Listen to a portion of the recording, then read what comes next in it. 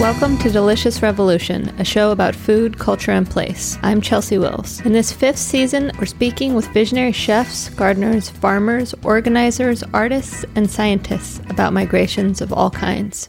We'll hear about food and the experience of leaving home and in finding new ones, of decolonizing food traditions and tracing recipes through the movements of diaspora.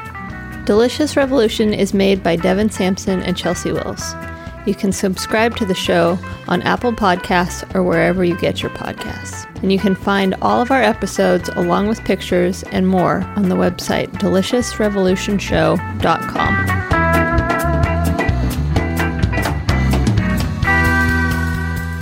Maya Shiroyama and Jim Ryugyo run Kitazawa Seeds, a 100-year-old seed distributor based in California that specializes in Asian vegetables. The company was started by Giju Kitazawa in 1917, serving mostly Japanese-American gardeners on the West Coast. It closed for 4 years when the United States government sent Kitazawa and most of his customers to internment camps during World War II, and reopened in 1945 shortly after their release. Maya and Jim had planted the company seeds in their home garden for years when a missing seed order led them to buying the seed company from Kitazawa's granddaughter in 2000. In this episode, Maya and Jim talk with Devin about the 100-year history of the seed company, the global network of growers that supply their unique inventory, and the new and old varieties dear to Asian American gardeners and farmers around the country.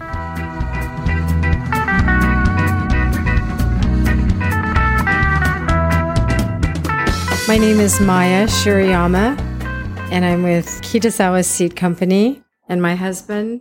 Hi, I'm Jim Ryugyo, co-owner of Kitazawa Seed Company. Hey, thanks so much for making some time to talk to me, and welcome to Delicious Revolution. I guess I wanted to start with the fact that this business has been around for 100 years this year. Can you give me the history of the company? Kitazawa Seed Company started in 1917 by an immigrant who came to the United States probably in the early 1900s. He settled in the San Jose area, and he had been trained in Japan in, I guess, by a seed company. He was some sort of apprentice in Japan. So he knew a little bit about seeds, or maybe knew a lot about seeds. I don't know. He came to America, he set down his roots, and he realized that there were a lot of other immigrants from Japan who were longing for a taste of their homeland. And he started importing seeds from Japan and selling them from basically the back of his garage type of thing to other fellow immigrants up and down the coast and into the Central Valley. And back in the early 1900s, you literally went door to door, farmer to farmer, selling your seeds. It was a whole different world back then. And so the sale of seeds were based upon personal relationships with other farmers, word of mouth, family connections, relatives, you name it. I would guess the Japanese American population at that time was pretty tight knit. I mean, they were bound together by language and a common heritage. And so they stuck together in terms of survival, but they also shared things like the food that they produced, the seeds that, came from Japan that you couldn't get anyplace else. And so that in a nutshell is how the company started. We don't have a whole lot of information about what happened between then and, their displacement during World War II. There's kind of this gap. We've tried to do some research and we've talked to people, relatives, but there isn't a whole lot of written information about what happened and how they survived. We just heard bits and pieces that it was a struggle selling seeds. They basically worked out of sometimes their living room, packing seeds, because you get seeds in bulk, you package them into smaller packages to figure out a way to distribute them or get them out to your customers. It was strictly, or not say strictly, it was completely a kind of cottage industry at some level. At another level, at some point, they had a storefront, and there's like a picture on our wall showing what it kind of looked like in San Jose back in the day. And then after World War II, the family came back to San Jose, and they kind of picked up where they left off, selling seeds again. But again, we don't have a whole lot of information about who they are selling to or how they got their seeds. It's kind of one of those mysteries that we'll never know about. Mr. Kitazawa, when he was selling pre-World War II, there were a lot of Japanese American farmers on the West Coast. Then when World War II occurred, people lost their farms, had to either retract from the West Coast or get relocated into the camps. And so in that process, two things I think happened is that after World War II, the reason why my assumptions are is that Kitazawa seed became much smaller and hit some hard times is because his clientele didn't have the farms anymore, but it also dispersed Japanese Americans throughout the United States. And so in that process is when he was also selling throughout the United States rather than just on the West Coast area.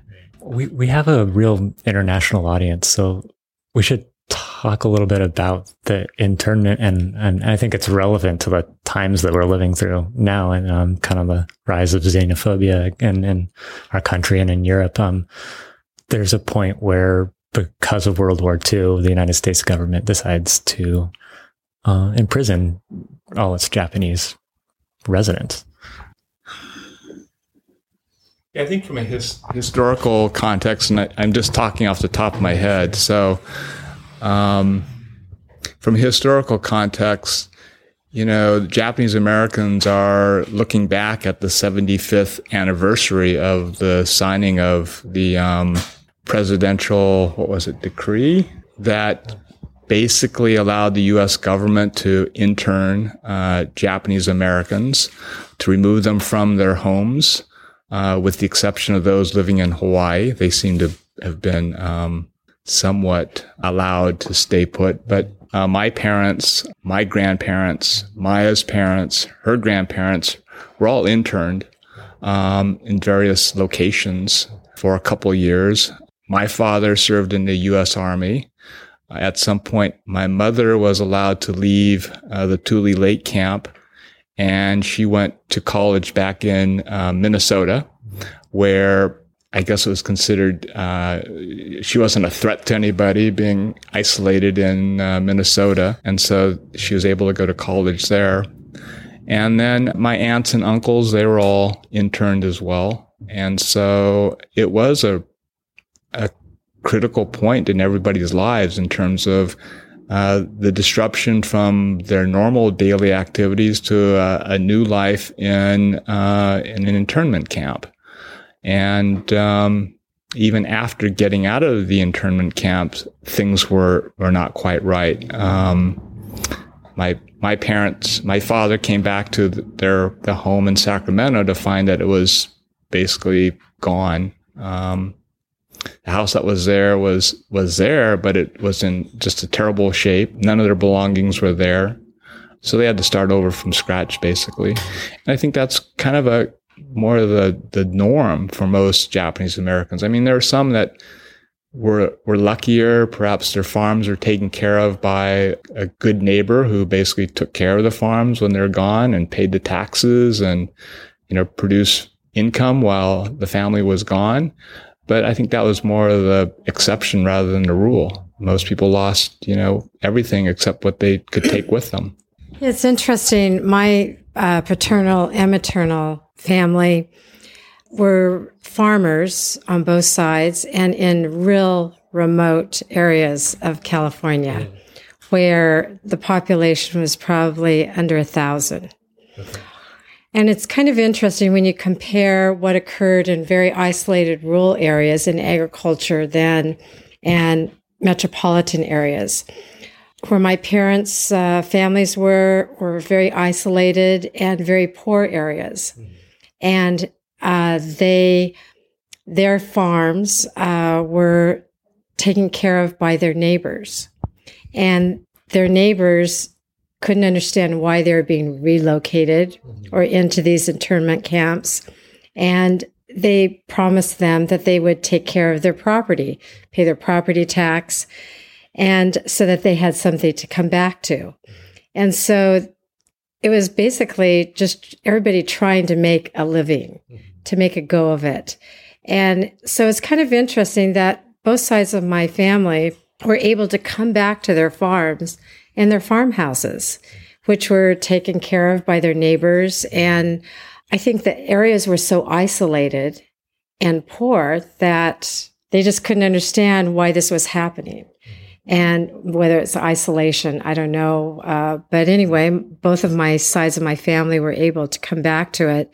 But like Jim said, is that when their families returned, life was not the same. There was a lot of prejudice targeted toward Japanese Americans and crops being damaged. My father and mother, when they first got married, they couldn't afford to buy their own farmland, and so they rented and leased farmland. And my parents would say how sometimes their row crops in between their orchards, like watermelons or different types of melons, would get totally punctured because people didn't want them farming in their area. And these are in remote areas of California. So they were targets, just like how, the ethnicities that are targeted today. These are the isolated groups, and the prejudices are no different then versus now. I grew up on Bainbridge Island, which is one of the infamous first sites of gathering people up to send them to internment camps. So I remember seeing some of the propaganda posters fomenting racism against Japanese folks. And so after a few years of that, you see people going out and puncturing melons. Right. Yeah, it's, life has been good for us along the way until recently of hysteria happening again. And it's hard to understand that this exists. But in my parents' eyes, they truly believe, they experienced it, very hurtful experiences. Yeah. Well, I guess what you know about Kitazawa is that after World War II, they're able to restart the business. And do you know more about the company in those years after World War II? We just know through family members that it was very lean years. And who knows what happens, everybody's experiences from those camps of what it does to you personally or how much it injures you. It just did not come back like it was, as it was prior to World War II. And so I don't know what happened to the family, but they just said that the business shrank and they continued to run it out of their home. Let's talk a little bit about kind of the parallel history of when I understand that you're both gardeners and that you were buying Kitazawa seed in your home garden. Was that your first contact with the company? Yeah. Well, I used being from farming families that my grandparents taught me how to garden with Kitazawa seeds. And I remember the manila envelope with the green ink stamp on it, and which we continue to use today. And the role of the Kitazawa seeds historically is huge in Japanese American culinary. So anyway, that's how I learned. And then my parents always had gardens. I grew up on a farm, and we continued to garden that way, providing our own vegetables for our table. And then one year, my father asked, "Hey, I didn't get my mail order, and I don't know what's going to happen." And so he asked me to go down to San Jose. And so I found out that the last person who was running the company passed away, and they didn't know what was going to happen. And so Helen Komatsu was running the company at that time, and she said, "Well, I'll send your seeds," but she said, "I don't know what's going to happen to this company." And I did tell her that your company has such a huge part of Japanese American history that it just can't go under. And so we had discussions about if it was going to be closed, that it would be something that I think that I would like to pursue and to continue it on as a legacy. And so it took about 3 or 4 months, and she called and she said, I've had it. I'm done. My mimeograph machine broke down. And I don't know how to produce these packets anymore. So lo and behold, we came to an agreement, and that's how we landed with Kitazawa Seed Company. So yeah, it's been a great industry to be in, the seed industry. Every day is new.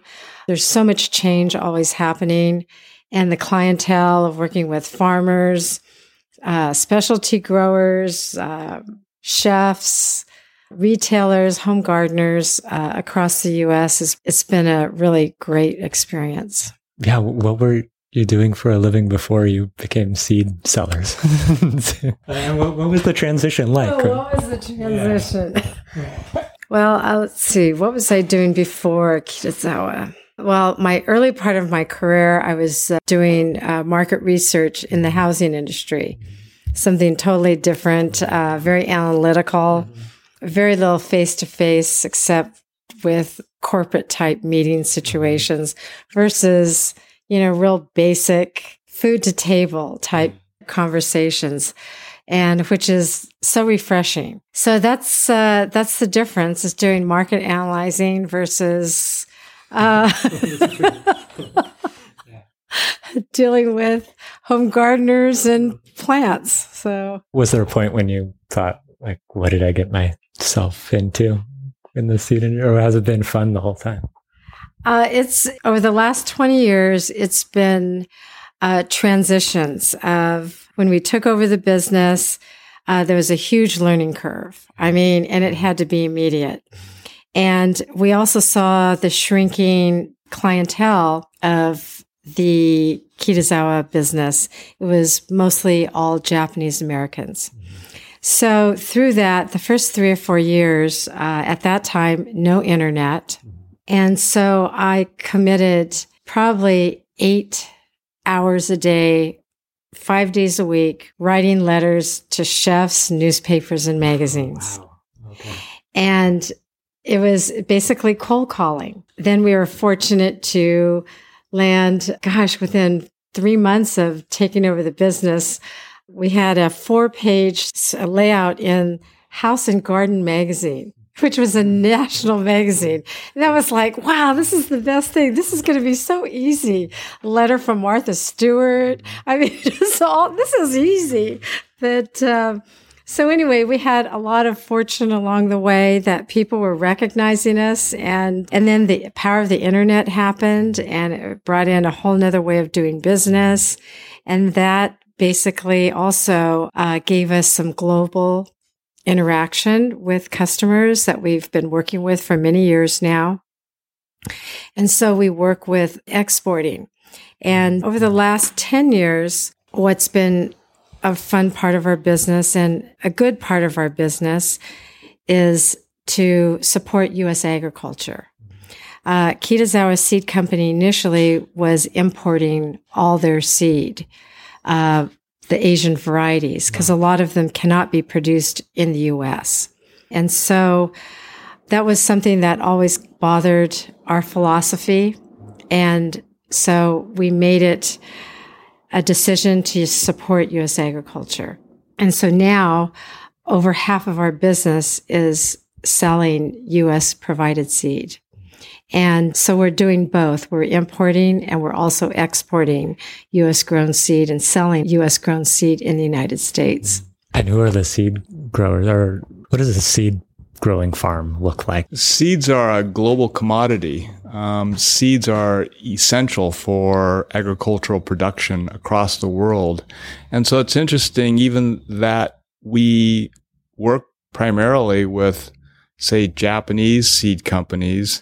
These companies have had a U.S. presence for 30, 40 years because Japan's land mass is relatively small. We know it's about the same size as California. And so these seed companies have a global presence, both in California, across into Oregon, Washington, Arizona, even down to Mexico. And seed companies today have a presence in the Southern Hemisphere because their seasons are opposite from ours. And so they can grow their seeds year round because of the North and Southern Hemispheres being opposite seasons. And it's also as an insurance to prevent, crop failure. So if a crop failure occurs in Northern Hemisphere, perhaps the Southern Hemisphere doesn't have a crop failure. And so the seeds produced in the Southern Hemisphere will supplement the North and vice versa. And so it's a very diverse set of circumstances that powers seed production everywhere. And because of that, you will find, like in California, you drive down Highway 5 in an isolated part of the state, you'll see a little plot of land that's green, and it's like, what are these people doing out in the middle of nowhere? Well, odds are they're probably producing seeds because they want the seeds to be grown in an isolated area where it can't be cross-pollinated by some other pollen that gets away and contaminates a field. So the isolation is very important for seed production. And so there are large areas of California and now in the Oregon, Idaho, Washington that are remote where seed producers can be assured that there'll be no cross-pollination taking place that might damage or interrupt their seed production. So that's one of the issues that we recognize, is that it is a global commodity. Seeds are being produced here in California. They're shipped to Japan where it might be further processed. They get shipped back to us where we repackage them and sell them, and vice versa. Lots of seeds are produced here in the U.S. They're packaged, sent to Japan, sent to China, sent all over the world to feed the world. So it's an interesting process to watch. It's pretty amazing how much we rely on others to produce our seeds, not just other countries, but other businesses in terms of the global reach. And how important it is to have these global connections. And again, it comes back to the whole notion that for all this to work, we have to work together with other producing countries in order for this to all make sense and to pencil out financially. And as soon as you start talking about tariffs or political exercises to try and change the way things are, it does have an influence on some basic things like what we eat, what's it going to cost for us to produce food, who's going to buy our food, who are we going to sell our food to? I mean, it gets very complicated because it's all part of this bigger global economy. Also, the seed production is also influenced by labor costs because some seed production takes a lot of manual labor. And so you'll find that regions where seed production occurs internationally will also follow those economic patterns of where seed will be produced. I mentioned before we started recording that my mom used to buy Kitazawa seeds and varieties like Red Russian Kale and Mizuna, things that at that time you couldn't find anywhere else. Of course, you can find those everywhere now. By maintaining this global network of providers and of customers, there's access to this incredible amount of biodiversity. There's, as I said, that there's a lot of species that we offer that cannot be produced in the United States. And the culinary scene in the United States has made them very popular. So what we do is we search for those rare open pollinate varieties that a lot of people are asking us to find. And we work with seed companies in Japan that search for small productions or look for species for us, because they know what we do here in the United States and they want to assist us in bringing unique seeds. So one seed that we've carried for 100 years is the shishito pepper. Oh, yeah. And now I see it sold at Trader Joe's and Safeway and served as an app at the Cheesecake Factory. And it seems like it took 100 years to bring it to the American table. And Just the other day, a big farmer said, "Oh, a chain store wants me to grow this shishito pepper. What is this shishito pepper? What makes it so special?" So anyway, it was new to him. And so I had to explain to him how long it had existed. And he's like, he couldn't believe it, that it was under the radar for this long. But we have some old heirlooms here that are not mainstream here, but have existed so long in Asia that they're daily products for us. Sure. We carry things like the Kamo eggplant, which is what we call a dento yasai of Japan. It's like a treasured variety, maybe equivalent to what we call here an heirloom.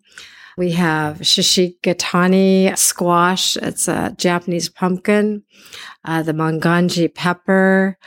That's an old variety that is not even, people, I think, who are into the Asian culinary scene or have traveled can identify with it, or chefs that have seriously studied cuisine in Asia might know of it. But one of our main purposes here is to provide these specialty varieties that are known in other parts of the world, but not here. So we're trying to still get the word out. Sure. Do you go out searching for vegetable varieties? That sounds amazing. We do. That's something that our relationships globally, we've been working with them for a long time. And prior to our ownership, we've still been maintaining those relationships. And so they constantly have their ears open or evaluate what we have are offering here, and we'll make suggestions to it. And because there's all these different little regions throughout Asia that have these specialty varieties. Yeah, what are some examples of recent ones or ones that you would like to carry? We just started to import Chinese cabbages that were developed in Korea specifically for making kimchi. And so a lot of our customers are interested in making kimchi. And so what's different about these varieties from Korea is that they have a lower moisture content. And so when you're making kimchi, you want kind of a drier Chinese cabbage, so you don't have to use as much salt to draw out all the fluid that's in the leaves and not affect the flavor. So that's an example of something that, the Koreans have been making kimchi forever. And so selling a Korean variety of Chinese cabbage that's for the kimchi market is perfect for people who want to experiment with kimchi and to kind of replicate what is done in Korea. It's also interesting that it wasn't too long ago that, we didn't have refrigeration when you think about it. We used ice boxes. And prior to ice boxes, guess what? There wasn't refrigeration. All of our foods were pickled. They were salted, pickled, dried, and that's how we survived. And it's interesting for me to think about the history of man not too long ago not having refrigeration, and a good portion of the world today still do not have refrigeration, yet they're able to eat because they're preserving foods in a very traditional way. On the flip side, we're being told salt is bad for us. We eat too much salt and it creates high blood pressure, etc. Yet at the same time, mankind has been using salt to preserve foods for as long as we've been walking on this earth. So there's a bit of a contradiction in terms of how much salt we eat versus how much salt we should be using to preserve our food, because that's the way we have evolved. And instead, we're looking at using food preservatives that none of us can pronounce, let alone even understand how it works. And so we live in a complicated world where we're being told salt is bad for us, yet at the same time, we've been pickling our vegetables for eons using salt, basically, and vinegar, simple food processes. I come back to this notion that many of the varieties that are produced in Asia and in Japan were produced specifically for pickling. Why? Because they had really distinctive flavors that you could add a lot of salt to it, you could pickle it, and the flavor still comes out through all of this, processing and preservation. And that's an important thing to think about for small producers or even home gardeners who want to, capture the best flavor. You can do that. And if you're into pickling, because guess what? When you have a small garden and you produce all these vegetables, you can't possibly eat them all at once. You have to either give them away, refrigerate them, which we don't have refrigerators big enough, or you pickle them. You can them or pickle them. And that's the way of the world. I mean, that's how people have been doing it for long periods of time. They're still pickling, and it's just ironic and perhaps coincidental that there's a growing interest today in people learning how to pickle. And it's like, really? I thought everybody knew how to pickle. But if you've lived in a urban life, for generations, and you don't have access to fresh vegetables, and you don't know how to pickle, I mean, it's just the way things are. And so there's new interest in basic food preservation and trying to come up with new ways, or not new ways, but new flavors of pickling. And you're seeing that also in restaurants as well. People are experimenting. They're putting together different combinations of vegetables and spices to pickle things and serve them up. And guess what? It doesn't require refrigeration. It stores well. It's relatively inexpensive. And how much more basic can it get? It's just salt, water, and vegetables. Yeah. And there's the whole microbiome research area, right? Too. It just sounds like it's really good for you too. Exactly. That's a whole different conversation about how fermented foods and preserving foods in a natural way is good for our digestive systems. And it's beneficial. And so there are these elements that I think we've lost because we're no longer an agrarian society. We're a technology society. And so things have gotten lost during that time. And I think we're in a position where we can sell seeds to people who are interested in kind of relearning things that they may have known or their ancestors certainly knew, but have been forgotten. It's a lost art in terms of pickling and preserving and saving your vegetables. We sell a lot of kabocha squash, Japanese squash.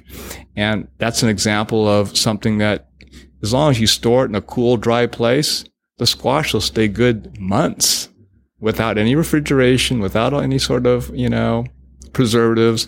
And it was designed that way. It has a tough skin. It can withstand, long periods of time without losing its flavor. And when you cut it open and cook it, it tastes as good as it does back when it was first harvested. So there's some interesting flavors that are inherent in some of the vegetables that we're selling today. Yet they do have a long history of being flavorful over the course of time. So we have 2 pepper seeds that migrated here from South Korea through Namu Farm, Kristen Leach. Did you talk about that? Yeah, we did a little bit on the interview. Yeah, Kristen, we interviewed for the last season. Yeah, she's an incredible farmer. And you work with her on a line of seeds called Second Generation Seeds. Correct. Yes.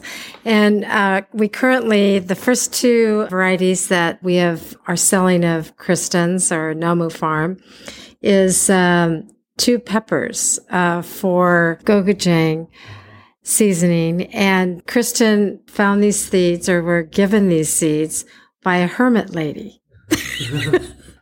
And to pay homage to this hermit lady, that we were sitting around the table one day thinking, how are we going to name these for her?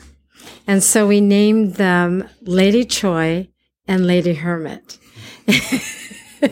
And from day one, it's the interest. They were on our cover catalog and been phenomenal sales for us, and people's interest and reception to pickling or Korean cooking. And so we feel honored to sell that for Namu Farm. Well, let's talk some more about that Second Generation Seeds. Just to tell us a quick story, we interviewed Kristen late fall last year. And I did that when our new baby was just a month old. And so she gave me some leftover seedlings of it was a Korean mustard for a kimchi, right? And, this little 6-pack of ones, and I brought it home and just neglected it because we had a new child. Our whole garden got neglected, and I left that 6-pack out over the winter, and the mustard put down roots broke open the plastic. Next thing I know, it's 6 feet high, these huge red leaves. But Kristen's been growing things to be these strong, independent, tough plants adapted to California. Yeah, it's amazing what she's doing with some of these, adapting, not just importing seeds, but adapting them to both this place and her vision of how farming can work. Mm-hmm. She adapted the lady peppers for 4 years before releasing them. And so we feel positive, very positive about how they're going to acclimate or work throughout U.S. for home gardeners and for commercial growers. So, and the whole rise of Korean cooking or cuisine in the United States is really taking on strong. Can't imagine that the growing climate of South Korea is very similar to the East Bay Hills or where she farms. So it's a big project to adapt vegetables to their new homes. I generally feel that the weather here in California, our soil, our access to some of the best water resources makes it an ideal place to grow vegetables and fruit for that matter. And so I think that if you have a plot of land here in California that's reasonably balanced in terms of nutrients and relatively deep, as you might find in certain parts of the Central Valley, and access to good water, it's remarkable what is being produced in California. So a lot of produce from all over the world seems to thrive in California. And I think all you have to do is go into like Chinatown and walk through some of the stalls where they're selling just all sorts of vegetables. Some I can't even identify. And they're probably grown not too far from here. And it's all, quote, locally grown and enjoyed by many. I guess all kinds of people have been bringing seeds with them to California for longer than even Kitazawa's been around. Right? Yeah, there are some, there's a specific variety, Aquatica ipomea, that is a water spinach. And you can go down to Chinatown or Asian markets in this metropolitan area and find it in almost every store during the specific season. We get customers asking us and farmers, where can we get the seed? But it is illegal to import the seed. And so people are wondering, well, how do they get these seeds? But, it's considered an invasive species, but they're not growing it near waterways. And it's considered in certain parts of Asia an essential green in their diet. So they miss it and they find ways to bring it here. Well, I'm going to ask you about where people can find seeds and follow along with what you're doing and all that kind of thing. But before I do that, I just want to ask if there's any other aspect of the seed company or what you're doing that we haven't talked about that you want to discuss. One of the things through dumb luck on our part, as well as the power of the internet, the combination of our dumb luck in deciding to create a website so that we could attempt to sell seeds over the internet from a business standpoint was a critical move because Kitazawa Seed Company was primarily a mail order catalog type of business. And we continue to produce a catalog today. We send out upwards of 75,000 catalogs every year. There's still interest. People still request catalogs from us. We get compliments for our catalog because of the information that's in it.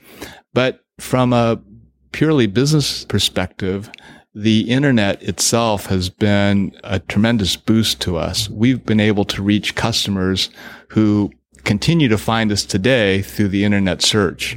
They contact us, they find out more about us, they can read about Asian vegetables the seeds that we sell online, they can order online. It just has changed the dynamics of the whole business. And so that, I think, has been a real important element to our business. And it also changes how we communicate and work with our customers, because everything is so instantaneous. We find out, immediately if we sent out the wrong seeds. We find out immediately, or within like 2 or 3 weeks, if the seeds didn't germinate and they're having a problem with, a variety or something. It's not by telephone. It's all by email that comes in. And so that has changed how we work. It means on weekends when home gardeners are trying to decide which seeds to buy, they're shopping. Mm-hmm. Saturdays and Sundays are big shopping days for home gardeners. And so it means Monday we have to be ready to work. We're always looking for that special vegetable for people to experience. And whether it's an heirloom or new breeding programs by our companies that we represent, one of the special items that we have been able to sample but not able to market very well because of the cost of production and breeding is the red Chinese cabbage. And it's a full-headed, barrel-head type Chinese cabbage that has red leaves. And it's absolutely stunning. And we tested it in our garden, and it seemed like it was the only thing that the rats like to eat. So we knew it was good. And they would just keep on going after it as new growth came out. But anyway, there are a lot of challenges that are occurring in agriculture that we can introduce new things, but what people are willing to pay for the R&D in a breeding program where seed companies put a lot of time, money, energy into breeding programs. And so, they also want to make it a hit. But how many of those are actually going to be successful? So anyway, we're trying to always find and provide new and interesting varieties for our customers. And we work really hard at that. Your customers, it's really different than when Kitazawa started out 100 years ago, right? And has that changed recently with the internet? I know you said that it's a broader area. Yeah, our customer base from when we first started was, it was probably 95% Japanese clientele. I mean, you could just see the database names. Yeah, sure. And then over the years, we had to transition that in order to stay in business. So, the power of the internet and the popularity of Asian vegetables, we have been able to transition it. Not only Japanese Americans, but all ethnicities. And there's a huge immigration that occurred in the United States since the time that we have done. And so they have brought whole new recommended vegetables to us. Like Cho here at the office, she introduced us, and Kristen did, to sour leaf. Kristen was growing it for the hibiscus flower for the buds. Uh-huh. And Cho introduced it to us. She's from Burma. And in their culinary cooking, they use the leaves. So just totally what Krista was growing it for the buds. And it is an incredible, incredible vegetable that I don't think people in the U.S. do not even know what this vegetable is like. My experience and palate with it is like eating a spinach that tastes like umeboshi. Wow. But naturally, not with a lot of salt. I mean, it's not pickled or anything. Right. So if you can only imagine that with traditional spices with turmeric and paprika, it just takes it, and chili. It's amazing. So we were really excited to find the seed, bring it here. And we were surprised in how much we were moving out now. I think that's a great place to leave it. And before we stop recording it, just will you say the website name and where people can find the seeds and also kind of know more about Kitazawa? Yes, we can be found at kitazawaseed.com. And we accept orders by mail, the old-fashioned way, phone, and through our website. Well, thanks so much. It's been a pleasure to talk to you and see where all these packets come through and you send out all these orders. Thank you, Devin. Thank you, Devin.